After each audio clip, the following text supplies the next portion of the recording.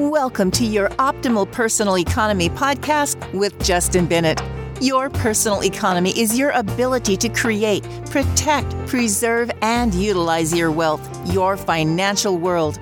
Justin will share strategies and stories to help you optimize your personal economy. Now, on to the show with Justin Bennett and co-host Matt Halloran. Hello and welcome to episode number 16 with Justin Bennett.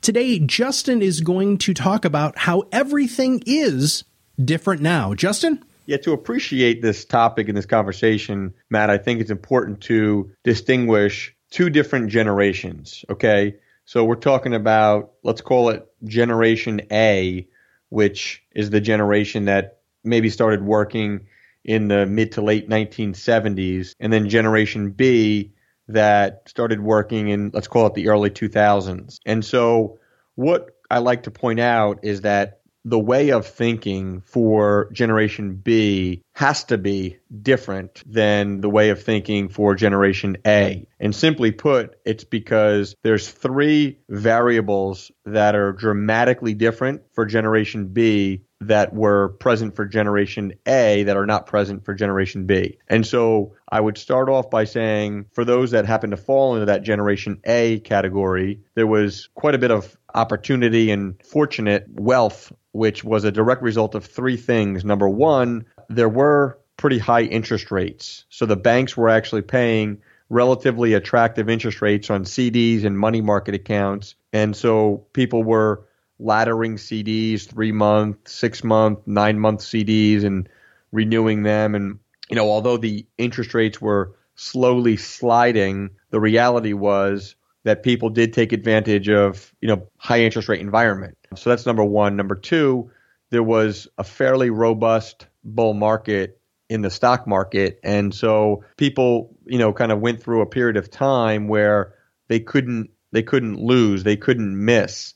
And so there was a strong reliance on a very, very bullish stock market. And then number three in Generation A was a very, very hot and attractive and robust real estate market. So people's primary homes were moving in value from $500,000 to $1 million over a relatively short amount of time.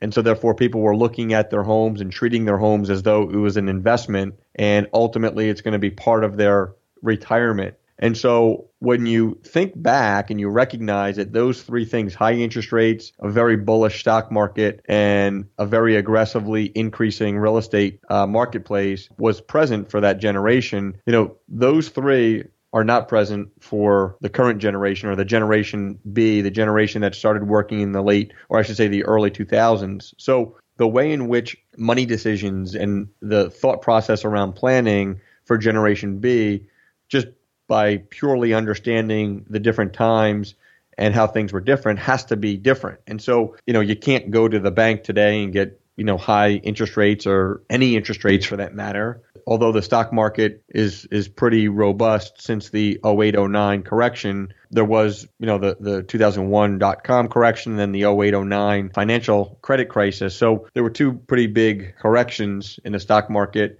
And real estate values, although they're maybe going up modest, certain pockets, they're going up 2-3%, give or take. So I think what happens is people need to be more focused in Generation B on the things that they can control. And that is an area that we spend a lot of time on. And the things that they can control is deployment of cash flow. And it's really savings rate. So it's being focused on their ability to create discipline and structure to be able to save new money and move their attention away from things that the previous generation had that this current generation doesn't really have. So we need to be able to recognize that we're in a totally different time today than we were back, years ago. And so therefore, our approach to planning, our mindset, our expectations, our outlook has to be dramatically different. Because if we try to take the same approach, we're going to come up way different with respect to results than what the previous generation did. So I think a lot of, Matt, what we do for our clients that happens to fall into this Generation B, because we do some work with those that happen to fall into Generation A. And, that is always interesting work because it does involve this backstory, this context that we're sharing on this podcast. But, a lot of our work is also done in Generation B. And so we start to have these conversations and formulate the way in which people think about money, their paradigm around money, their paradigm around planning, and how it just simply has to be different in order to create the results that they ultimately want.